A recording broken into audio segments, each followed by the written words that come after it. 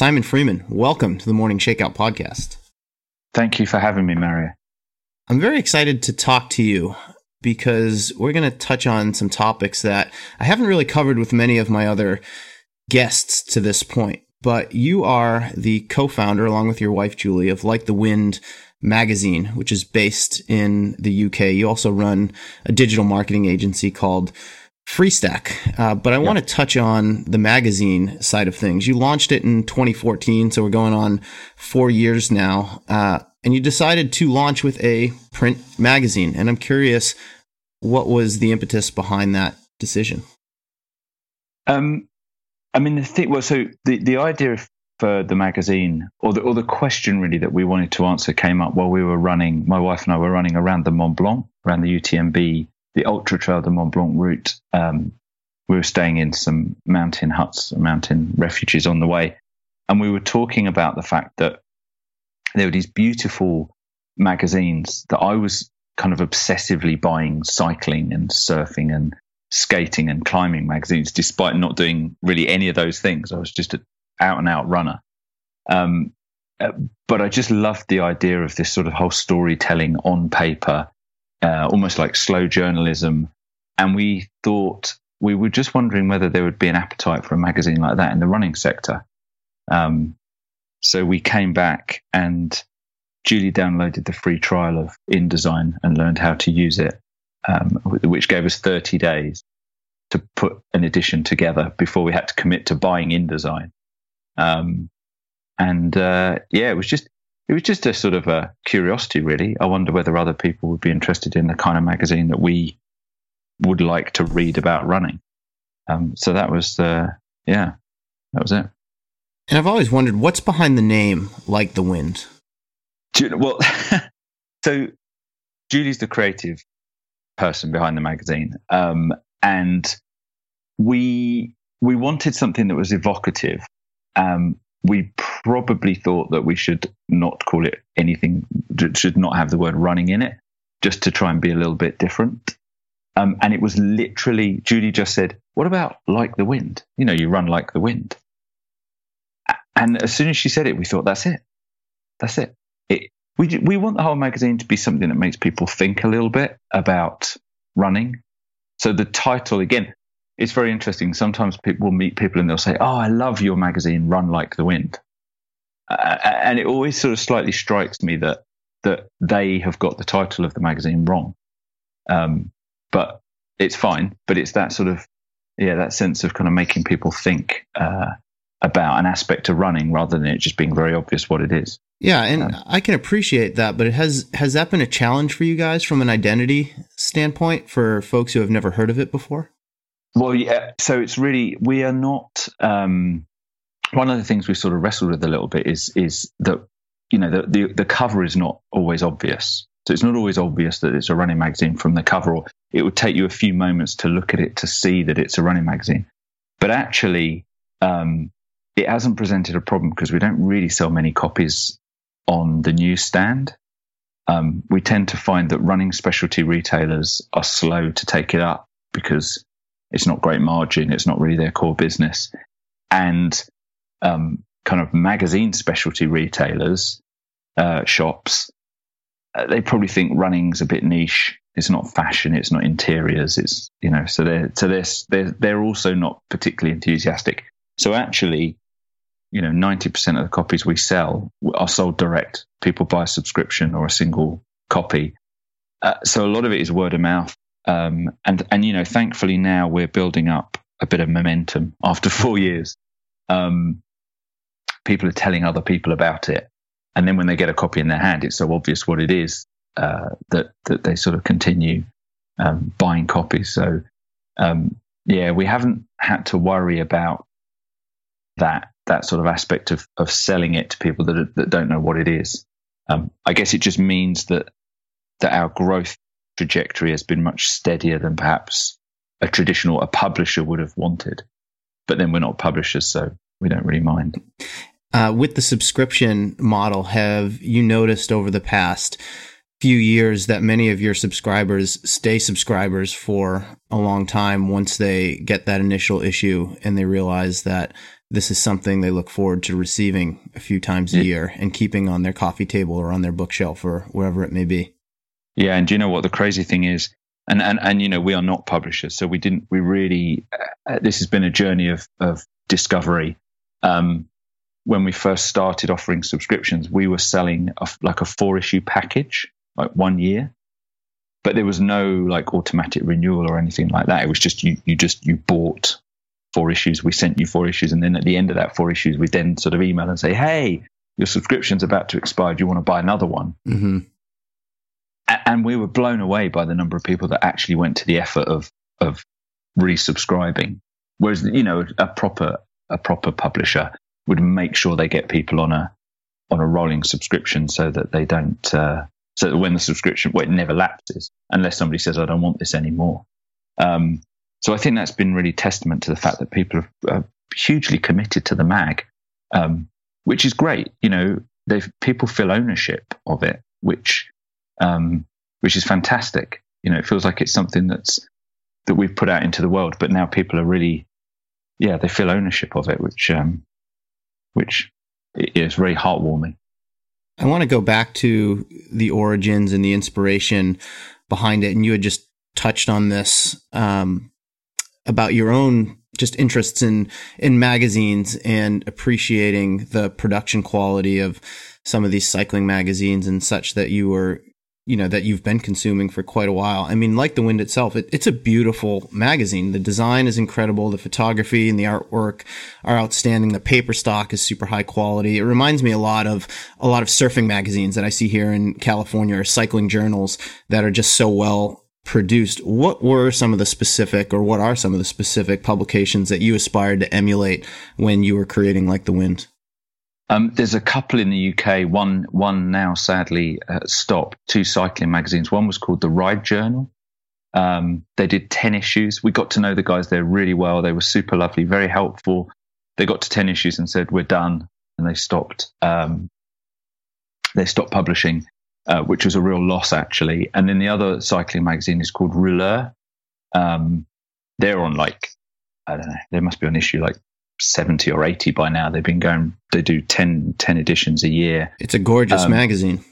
Yeah, it really is. I mean, they're much more narrowly focused than us. It's not a general cycling magazine. It's specifically about the sport of road racing in cycling. But, from the point of view of big features and, really allowing the story to be expressed through pages and pages and pages, they were definitely 2 that we looked at. Another magazine that I really like, mainly from the editorial point of view, is Huck, which is kind of a skate punk magazine. And what I like about that is that they have a real kind of point of view. There's an aspect of it being a kind of a campaigning magazine. They deal with issues, and I think that's something we'd love to sort of potentially move sort of more towards with the magazine.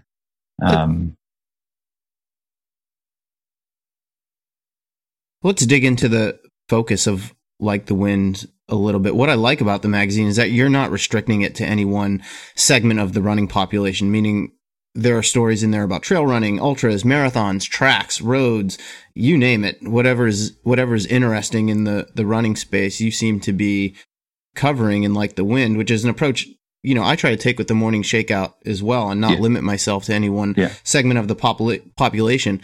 Was that a deliberate decision from the beginning? And have you heard any feedback from readers who wish that you were a little more focused on one thing? Very, very deliberate. We really wanted it to cover all aspects of running. One of my big frustrations that I constantly try to address is that we don't have enough short track stuff. We've had in the 15 editions that we've published, I think we've had 2 pieces about sprinters, and both of them were written by me, and I really had to try and drive it to make those possible. And it's funny, we had some feedback fairly early on with the magazine where people sort of said, have you seen the great new trail running magazine Like the Wind? And I was like, no, that's not. No, we're a running magazine. It's like all aspects. none of our readers have said, you know what, you should focus. You should just focus on one thing, because I think that the themes that people explore in the pieces that they write, they contribute to the magazine, are universal very often. So it doesn't matter that somebody is talking about mental health in the context of being an ultra runner, because it probably relates to people that are dealing with their own demons by going out and doing 5K runs at the weekend. It's Sure. kind of, but yeah, we actually work really hard. It's one of the aspects of the magazine that probably, I mean, maybe people do realize, but perhaps they don't realize the extent to which we spend the 3 months that we're putting each edition together, really thinking about the balance and making sure that there's enough of all the different types of running in there. And partly that's because I'm aware of my own fallibility, because I love marathon. So my biography in some of the pieces I've written in the magazine is Simon will never be satisfied with his marathon PR, but he's learning to love the trails. The truth is, I still don't love the trails anywhere near as much as I love marathon running. So I have to kind of check myself, because, and that's why it's good that we've got a team. You know, there's 4 people that work on the magazine, and we all have very different views of running. So, you know, it doesn't turn into just a magazine all about marathon running or ultra running or anything else. But yeah. The other aspect of that is that you're in the UK. The magazine was launched there. You're based there. I've read through quite a few issues of Like the Wind now, and I think you do a great job of balancing things out and making the content, you know, sort of accessible to anyone, whether they live in the UK or beyond. But there is definitely a slight, I would say, English tilt to it. How do you strike that balance between, you know, having something that is relatable to your core audience, because I'm assuming a lot of your readers are in the UK or in the greater London area, versus being able to like expand that out and make it accessible and interesting to runners around the world? Yeah. I mean, again, it's another, I think, if I'm being completely honest, it's only really in the last 3 or 4 editions, so in the last year, that we have sort of acknowledged and accepted that the magazine is something quite special and that people really like it. And that motivates us. And like I say, I'll emphasize when I say us, there's 4 of us, really. There's 4 of us that just put the magazine together. It kind of motivates us to want to make sure that we are creating something that is as broad as possible. You know, right from the outset, like issue 1, I sent an email to the kind of info address at the Dick Beardsley Foundation. Was like, you know, you're a massive hero. I was like, dear sir or madam, you know, you're a massive hero. I'd love it if you'd write a piece for our magazine, because I'm fascinated by that whole era of US marathoning, when Dick Beardsley and Salazar and all those guys were doing what they were doing. You know, he wrote us a piece, and I was like, this is amazing, because we've got a piece from an American, you know, in the magazine. Right. But it's undoubtedly tough, you know, and I think I probably feel now as though it really, this last couple of editions, we've started to get some traction. We started to see more pieces being contributed by people from the US. And that's probably thanks to the efforts that we're making with our social channels. And obviously, if more people from the US and Australia, New Zealand, I mean, other places in the world contribute, then we tend to find that we get more readers from those regions. So therefore, we get more contributions. I mean, it's a positive cycle. But yeah, undoubtedly, because it really was really, when it started, just me and my wife in the spare room at night and during the weekends. It undoubtedly has a sort of a flavor of us. Can't get away from that, I'm afraid. If you wouldn't mind talking about it, what is the breakdown of Like the Wind's readership in terms of geography? Well, do you know, and it's really funny, because obviously, so literally when people buy a copy or they order a subscription, we literally get a notification. So we probably 2 or 3 times a week we'll send a spreadsheet to the mailing house. So we see where the orders are coming in from, and more and more we're getting orders from overseas. So now we're currently selling the magazine. We're shipping the magazine to 32 countries around the world. The majority are in the UK and the US, and that's probably got something to do with the UK because we started here, the US because it's an English language magazine, so it's very accessible, and I think the US is going through a running boom, so it probably we're sort of somewhat catching a wave. So yeah, the vast majority UK, US, and then probably kind of big European markets are the next biggest area for us. But I'm always thinking, I'm always trying to think about ways in which we could potentially, reach more people. That's the key. It's funny because literally this weekend at the London Marathon, I bumped into somebody from the US who had been given a copy of the magazine by someone else like the 3 hours before. And when I introduced myself and I said, who I was, this guy said, "Oh, I can't believe I didn't know about this magazine. I'm really annoyed I didn't know about it." And I said to him, "But that's my fault, because I'm not doing a good enough job of spreading the word." So we've just got to keep plowing the furrow, So keep making sure that we're doing everything we can to reach out to people and make them aware of the mag. Yeah, well, I think it's a really interesting time in the running media space right now in general, certainly here in the US, but worldwide. I mean, media is changing, seemingly by the day, and where people are getting their news and their stories and their content, for lack of a better term. And I mean, what's really interesting is you launched just 4 years ago in the digital age with a print magazine, one of the oldest forms of media that's available, but one that we could argue is dying in a lot of ways. And a lot of other magazines are struggling, and we see websites and various other platforms coming up and then crashing. I'd love to get your thoughts about the running media landscape in general right now and what you see from your standpoint as someone who is in it. So okay. So I think, and this is purely opinion, so I'm sure that there'll be people that will totally disagree with this, but I think that what's happening is a sort of a polarization. And there's other areas where I think this is happening as well, by the way, not just in publishing. I think there's an opportunity if you go super premium kind of, like the Wind magazine is expensive, like $12 in the US, £9. That's a lot of money for people to commit to, right? To, ink on paper.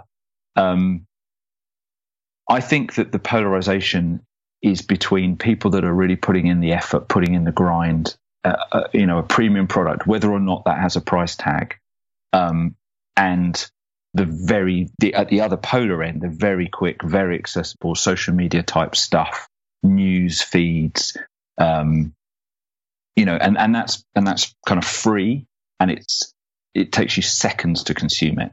So I would like to think that Like the Wind sits alongside your podcast at the kind of premium end of stuff. I know how hard you work to interview the guests and put this thing together. So there's a premium element, and it requires someone to sit or go for a run and spend 50 minutes or an hour with the podcast. Same with the magazine. Sure. And then at the other end, there's the iRun Fars or those sorts of outlets that are producing kind of immediate, almost news stuff.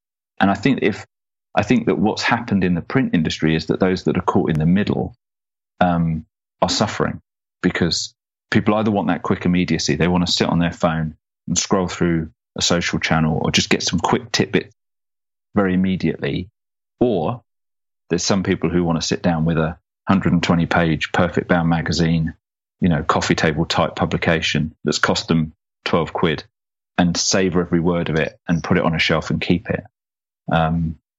And again, at the risk of kind of expressing possibly an opinion that people are going to disagree with, I think the same thing. You see the same thing in retail.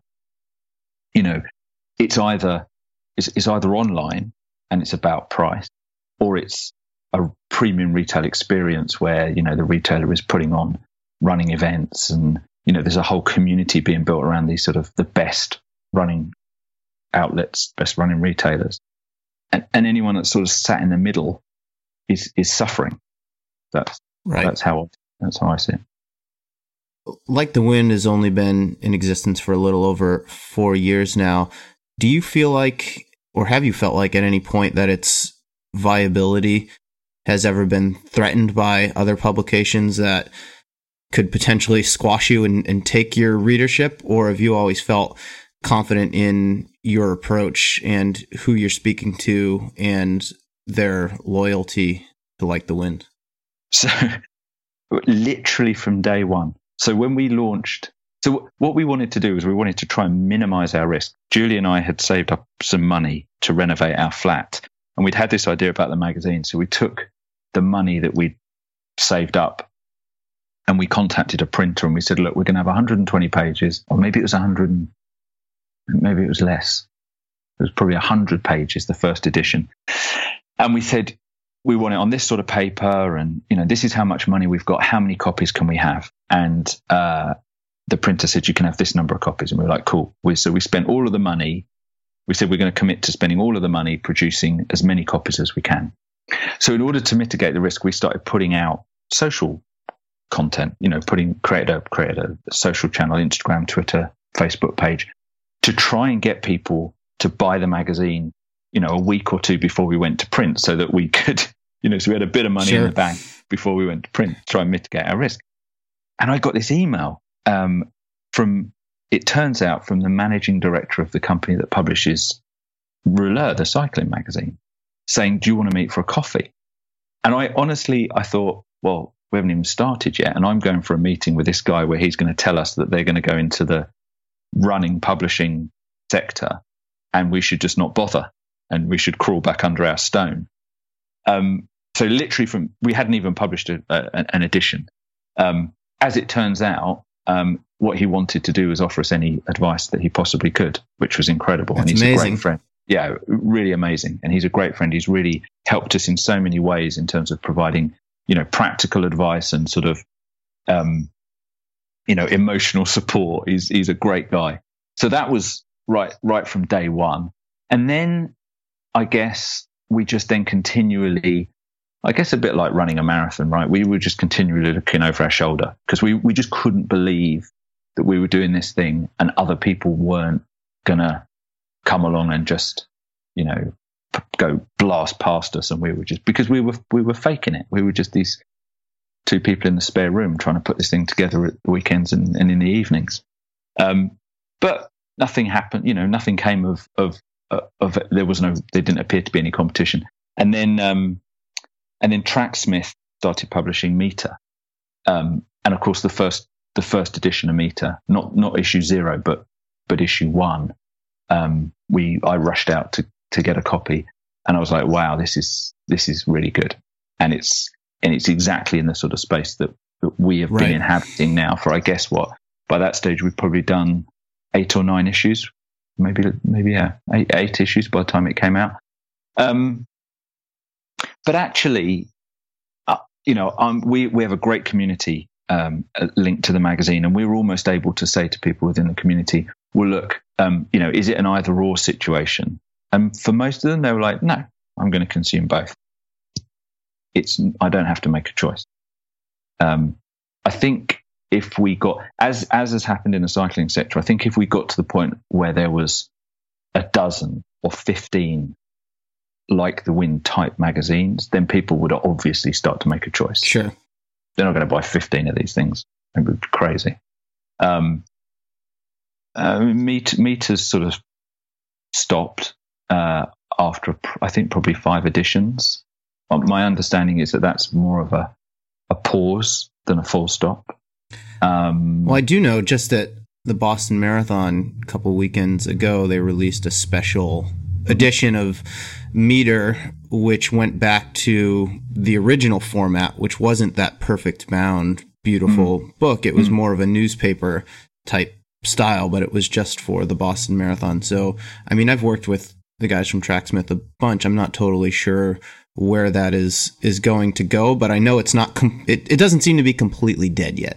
And I think that's okay. I think I agree with you. I think there's, there is room in this running media space for, a few publications of this sort. And I'm surprised that there aren't, quite frankly. Well, do you know, and I think a degree of paranoia is a good thing. I think, yes. Again, whether it's running or business, it keeps you on your toes.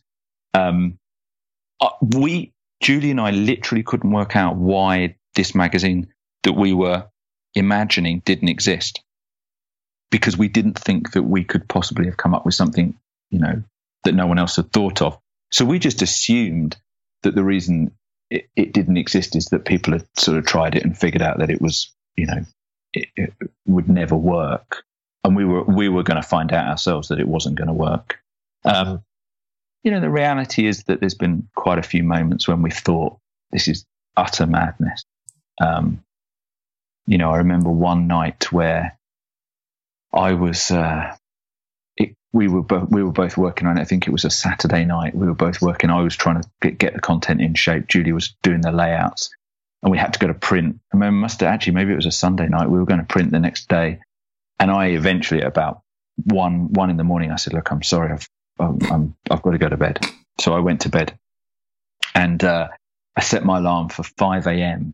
to give myself like a good 4 hours proofreading, the final proofread, before we needed to go to print at like 9.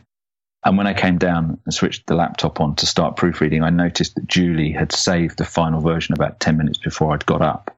I was like, this is nuts, like crazy. But as I say, I think in the last sort of 4 to 5 issues, we've kind of hit a bit of form, and it feels like it's gaining momentum. So, the hard work is starting to pay off.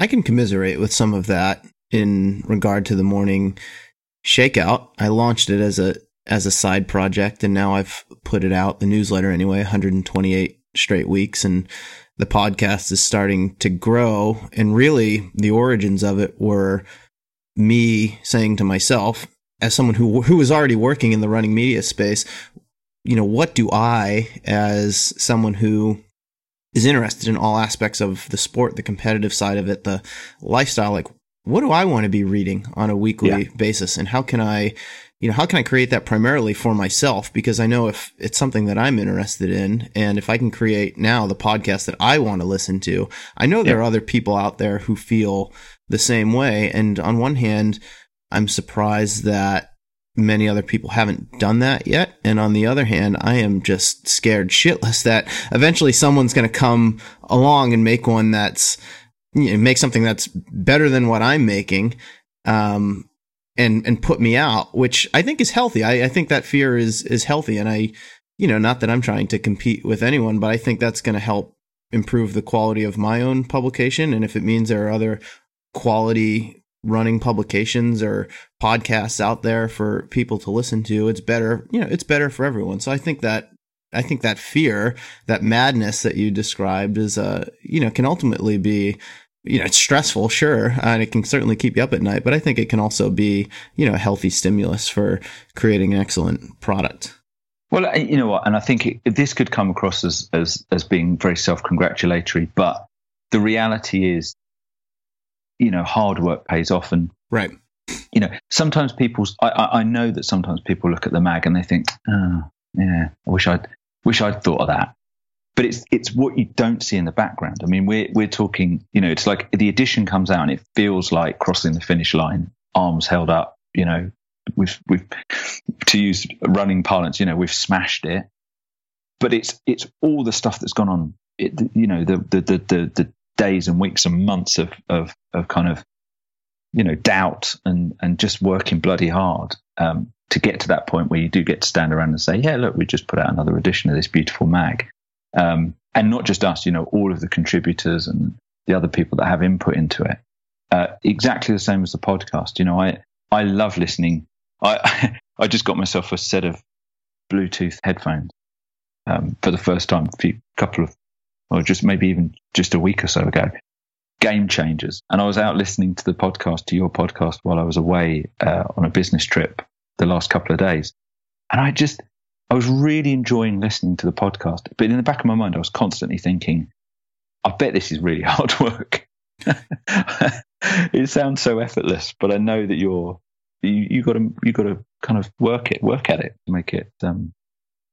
Well, no, it is. I mean, it's no different than just using the analogy of running. You watch Eliud Kipchoge run the London Marathon, and he makes it look so easy, right? Yeah, I mean, even when he was running 2 hours and 25 seconds, he makes it look so easy. But if you look back at the months and years and workouts leading up to that, I mean, he's just grinding away, and it was never that, it's never that easy. And I think that's evident in all aspects of life. I mean, I know in my case, there's a quote that I really take to heart. It's easy reading is damn hard writing. And I think that really sums up, at least in my specific case, the newsletter every week. I mean, getting it out, I take great pride in getting it out every Tuesday morning, and people are, they love having it in their inbox, and that means the world to me. But there are more weeks than I care to count where I'm literally up till 2:30 in the morning, putting the finishing touches on that thing so that when you get it in your inbox, it's a really, it's a pleasant experience. And I wouldn't trade that for the world. I mean, I think the struggle sometimes is worth it. But yeah, it is interesting sometimes to peek behind the scenes and see what goes into things. And, the finished product comes across a certain way, but, you don't always see the work that goes into that. I mean, so I appreciate that as someone who does something very similar and can understand the amount of work that goes into these things that we produce here. So yeah, absolutely. One thing I want to talk about is your day job, because Like the Wind is not your full-time job. It is a full-time job, I think, in terms of the amount of work that you put into it, but it's not the only thing that you're doing. You and your wife, Julie, run Freestack, which, correct me if my categorization is wrong, is a digital marketing agency of sorts. How have the skills that you apply to Freestack helped you grow Like the Wind and informed you on your path with it? Oh, that's a really good question. There's a story. I can barely remember the story, but the sort of the headline to the story was that in any aspect of what you're doing in business, you have to eat your own dog food. And so Freestack is a business that helps brands in the running, cycling, outdoors sectors connect with consumers through the medium of working with influencers and content creators. So it's a marketing business, and I have to remind myself, sometimes that if there's any aspect of Like the Wind magazine, we're not selling enough copies. I feel like we're not getting penetration, for example, into the US market that I want us to be. I have got no excuse. We do run a marketing business. I've got to eat my own dog food, actually, knuckle down and do the work required to sort of make the magazine more visible in our target markets. But actually, they're very different businesses. So one is purely digital. And I think almost the magazine is kind of a reaction to that. It's the fact that the magazine is ink on paper. I love the fact that once a quarter we get, I don't know, however many, 150 copies delivered to the office for our own use. And they smell of ink and glue, and they weigh the boxes. They weigh 30 kilos, they're big boxes full of paper. I do like that as a juxtaposition to what we do in the day job, which is, creating digital connections, which is amazing. And I love it. But I'm really pleased that we have both things in our lives. Yeah. I think to have that physical product and hold it in your hands and, as you said, smell it and kind of experience it and in your case, realize all the work that went into it and to actually see it in front of you. I remember when I published my book in 2013, getting that first copy was a pretty amazing experience to think back to all the late nights and frustrating moments that went into that book and be like, wow, this thing looks beautiful. And it smells like a book, and it's got all these great photos in it. And, there is something to that. Especially in this digital world that we live in, where we still produce things, but you see it on a screen and it's just not the same feeling. Yeah. No, completely. Did you, when you'd got your first book, did you, did you basically do yourself an injury by never leaving the house without 2 or 3 copies in your backpack? For a while, yeah. Or in the back, in the trunk of my car. I was traveling a lot at the time and going to a lot of events to promote it. So yeah, I always had a few copies on me that I could seed people with, and let them see what it is that I made, in the hope that they would tell other people about it. Yeah. And the other thing the other aspect of the magazine that I like, which again is slightly different to the marketing agency, is I quite like, in a perverse way, the challenge of pressing the go button, pressing the print button. I mean, you do it every Tuesday. You press send, and you send all these emails out to, I guess, tens or not hundreds of thousands of subscribers to the newsletter. Not quite, but eventually, hopefully, we'll get there. It's about 6,500 at this point, but I'm very proud of that. And that's a lot of people. When you mentioned like the Win magazine the first time in the newsletter, I was inundated, by the way, with messages from people going, "You're on the Morning Shakeout newsletter. Do you know that?" And I was like, "Well, of course, because I'm a subscriber." But it's got real reach. These are friends of mine that I go running with week in, week out in London that are all subscribers to your newsletter. And there's that aspect of, pressing the send button, right? Or committing something. Well, I think in both our cases as independent publishers who don't have, it's not my desire to have a huge audience. I want a very engaged audience. And I think you're in the same boat with like the Win. The people who are buying your magazine, or the people who are willingly putting their email address into the subscribe field on my website, they want this content, and they find it valuable, and they want to be engaged with it. And I think there's something really special about that. Yeah. It's a wonderful feeling, isn't it? It is. Back to your magazine and the stories that make it up. Where are you getting most of them from now? And I'm sure that's evolved since issue 1. How many of your features are assigned versus submitted, and how do you decide what ultimately ends up in the magazine? So you're absolutely right. So the first edition, my name appears in the byline like way too many times, because I was basically writing it, or I was soliciting contributions, like emailing, Dick Beardsley. Now we have way more contributions than we could possibly publish. So we have the very difficult job of figuring out what we want to put in and what we can't.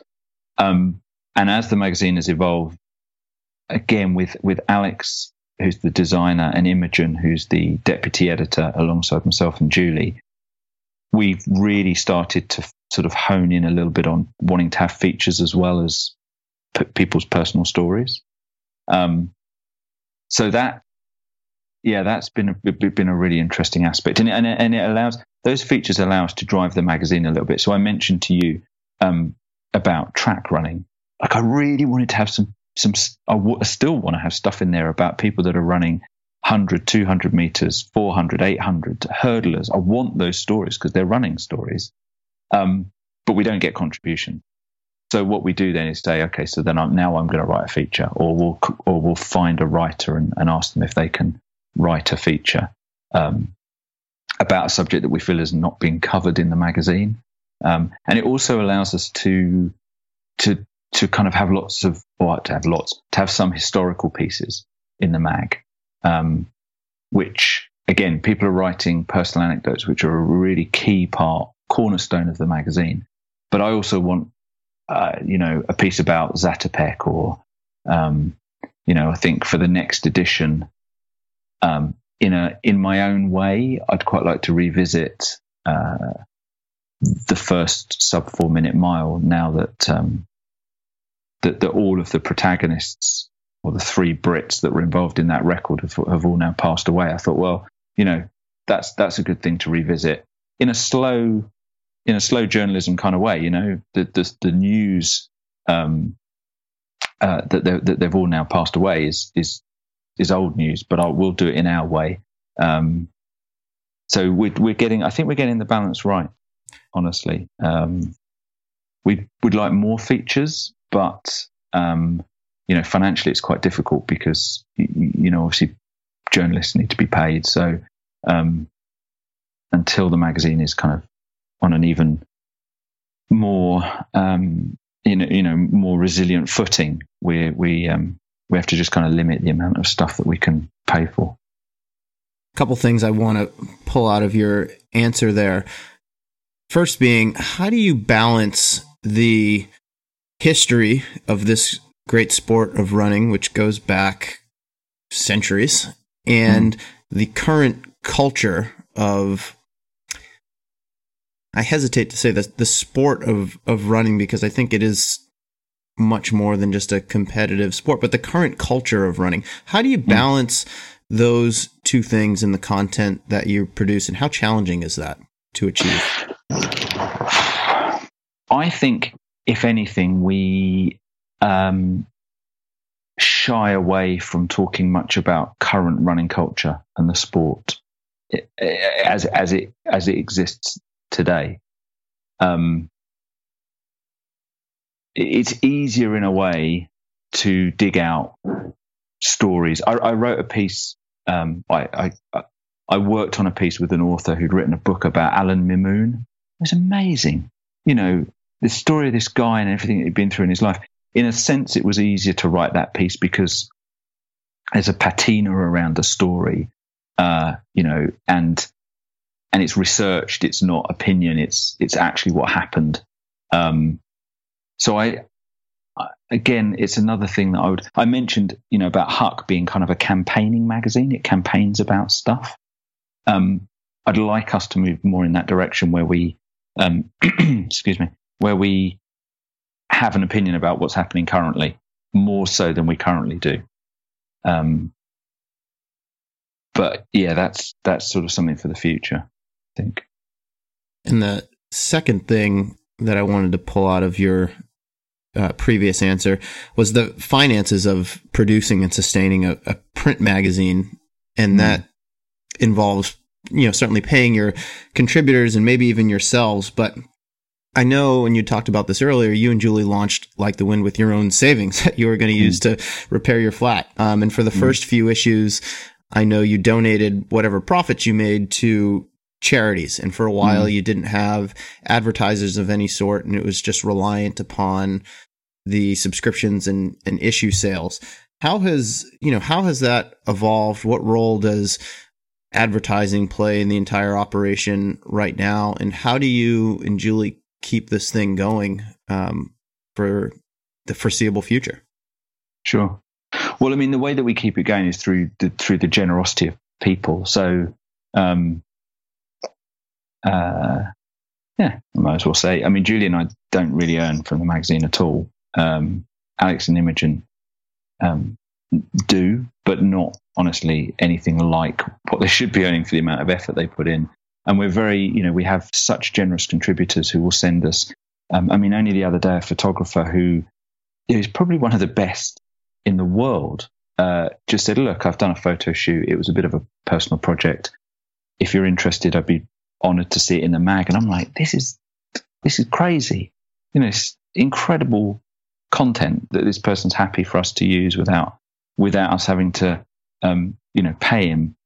And it's funny because at one point we did have a bit of just a couple of people who started getting on their high horse about the fact that we were, undermining journalism by using what they were calling user-generated content. And I never really saw it as that. I've always seen it as people. I think Maya Angelou said, there's nothing more. I'm paraphrasing, but she said, it's nothing more painful than carrying a story around that's not told.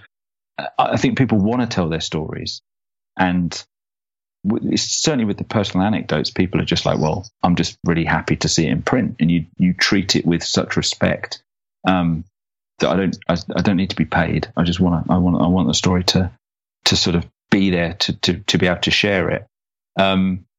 we are now working with, we are having some brands involved, and, we see them as partners. Again, they seem to trust us. So they seem to sort of, we will agree a subject for for an advertorial. And they just say, great, you crack on, you do it in a like the wind way. We trust you. And that helps enormously. But I'm very aware of the fact that, especially at the kind of the price of the magazine, if we overstep the mark and we did too much work with brands, there was too much kind of advertorials or whatever, we wouldn't actually need to lose too many readers for it to suddenly make no financial sense to have the advertising. That makes, if you see what I mean. No, totally. I mean, I'm dealing with some of the same challenges myself with trying to, well, I guess keep the morning shakeout going, and, being able to justify to my wife that it's worth the incredible investment of my time that I'm putting into it, at the same time without pissing off readers who, don't want to be inundated with ads and may or may not be supporting me through something like Patreon. And just trying to find a balance where, I can keep it sustainable. So I can certainly respect those challenges. I mean, I think one of the things that you and I both have with our respective, publishing businesses is the ability to reach out to the people that we're talking to and say, look, what do you think? How does this feel? So we'll do that all the time, whether that's face to face or, through our social channels or whatever, and gauge how people are feeling about it. And I think that gives us the opportunity to kind of do it in a way that people totally respect, that for the amount of work we're putting in, then we need to get something out of it. But we do it in partnership with a real genuine community.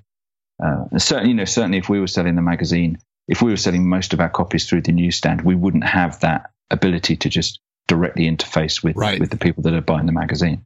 And I guess you've got, you have so many feedback mechanisms through the newsletter and the podcast, that you can do the same. You can kind of say, look, guys, how does this feel? Is this okay? Are you happy with this? That's part of the possibly part of the new age of publishing, right? I would agree with that. Yeah. I mean, with the newsletter, being an email newsletter, I mean, all someone has to do is hit reply and they can write back to me and share their thoughts. And oftentimes I will solicit that, especially when I'm trying something new. I'll say, hey, let me know what you think of this. And people are happy to let you know what they think. And I for one appreciate that, but I think it's important now more so than ever in publishing, and certainly as independent creators, to have that kind of relationship with your audience where they trust you, they feel like you are listening to their feedback and can communicate with you, so that I shouldn't say so that everyone's happy. You're never going to make everyone happy, but so that you can keep the peace at least. If that makes absolutely. And I think I said this early on, and it's absolutely the case with what you publish. People feel ownership. Right. People tell me, they feel ownership of the magazine. Well, okay, cool. That's good. So I'm not going to do anything to upset those people. But at the same time, there is a delicate balance. And I think we're just about walking it at the moment. I don't think there's a problem just now. A little while back, you had mentioned how you're not really covering the current, I guess, culture of running. And I'm paraphrasing that. I can't remember exactly what your words were a few minutes ago. But what's happening in running right now that is exciting you personally? So, I mean, as I mentioned, I'm still totally obsessed with the marathon. From the day I started running, which was 10 years ago, it's just really got me. And, watching Boston, I was glued to it, absolutely glued to it. I said to my wife, Boston Marathon. I'm just going to kind of just see what's going on. I'm just going to catch 10 minutes. And 2 hours later, you were sucked in. Unbelievable. That race. and the whole, I think especially what's happening with women's marathon running in the US with Shalane winning New York and then Desi, winning in Boston, absolutely incredible. I got to meet some of the guys from the Hoka Naz Elite team. One of their runners was over for London. I love all of that stuff. I love the drama of marathons. Callum Hawkins, Scottish runner who was 2 minutes in the lead at the Commonwealth Games right? The drama of that, and even not quite so dramatic, but seeing Mo Farah run 61-minute first half in London and then run a 65-minute second half. In the way that he's talked about it afterwards, about how he's, trying to figure out how to kind of crack the nut of the marathon. I just love all of that. I think that's it's a fascinating sport. I should probably apologise for the fact that it sounds as though the Royal Air Force is just flying over the top overhead. Sorry about that. I scheduled that ahead of time. Yeah. Mary Katani, the way she's talking now about still being obsessed about trying to, take Paula's world record. I love all of that. I love all of that. But that is just, that's just my personal kind of fascination with the sport. I think there's also so much interesting stuff going on around, I would say the re-emergence almost of the kind of running crew culture. I think it's been through a few ups and downs, and I think it's in an upswing. Certainly what we're seeing in Europe is really exciting. I know that you were interviewed Knox on your last podcast, right? Knox Robinson from Black Roses, and what those guys are doing I find absolutely fascinating as well. It's much more accessible, something that people can get involved in if they're interested enough in figuring out what running means to them. Yeah, no, it's something I'm equally fascinated by, which is why I brought Knox on to talk about it. I'd love to just very briefly get your thoughts on the run crew culture in London right now and how that's changed in recent years, and just what you're seeing from where you sit. I mean, so I was very lucky. I met a particularly key figure in the scene, a guy called Charlie Dark, at a dinner. We sat next to one another and we were talking about why we run, which is kind of the tagline of Like the Wind. And this was way before Like the Wind magazine existed. And I said to Charlie, for me, it's just about curiosity. I've started running and I just want to know, with my kind of background as a, ex-smoker and heavy drinker and what have you, how fast can I go? And Charlie and I become firm friends. So I was involved in Run Dem Crew, from a relatively early stage, I guess. I think it's been through, I think all of the crew culture has been through some ups and downs. I think there's a lot of brands tried to get involved and possibly not for the most sort of for the best of reasons. But now it feels as though the crews are kind of, as I said, re-emerging, like finding their feet again and working out that actually it's the community of people that's the most important thing. And they're going to continue regardless. And, I was at mile 21 for a portion of the London Marathon, which is like the cheer zone that the Run Dem Crew have built over the last 4 years. And it's like a wall of noise. It's unbelievable. I had the honor of running through it when I set my PR in London, and it just an absolutely mind-blowing experience just to sort of experience, to be part of that. So I think they're in a really positive space. Honestly, I think the crews that are sort of staying true to their roots are finding that there's a real passion for what they do amongst runners. I'm very excited by it. I want to dig into something that you had just said about the brand's involvement with some of these crews and how that may or may not be the best thing. But on a, kind of on a broader level, like I want to talk about athletes and influencers in the running space. Like it's really challenging right now for an athlete, for many athletes, to make a career for themselves, out of running. But what we're seeing now in this social media explosion that we're in the middle of, we're seeing a lot of running influencers of all sorts popping up all over the place, partnering with brands, and in some cases making a good living doing it. I'd love to get your perspective as someone who works in this space with Freestack. How are things evolving in this regard? Well, I mean, I'm sure this has come across. I'm really optimistic about, pretty much everything, I would say. And what I see happening in the influencer sector is, again, a bit of a polarization. I think I think people are starting to realize that the Instagram celebs who will endorse anything for payment aren't really worth the time of day.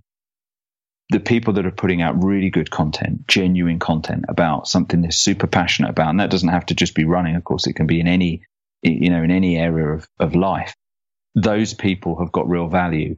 And the ones that are doing it best are figuring out that their value comes from their connection with their community. And I was listening to, another of your podcasts where you had a guest who was talking about how fantastic it is now that we have the opportunity to see kind of a bit behind the scenes with some of the athletes who will post stuff about their off season, and that it really humanizes them. I think the best influencers are doing that. They are being really genuine to their audience. There's a complete lack of cynicism. They are trying to share the story and inspire people for the love of doing that, not to make a buck. And actually, if they stick to that, the brands will then come along, and they do have the potential to make a living, possibly, or maybe just make some sort of money on the side.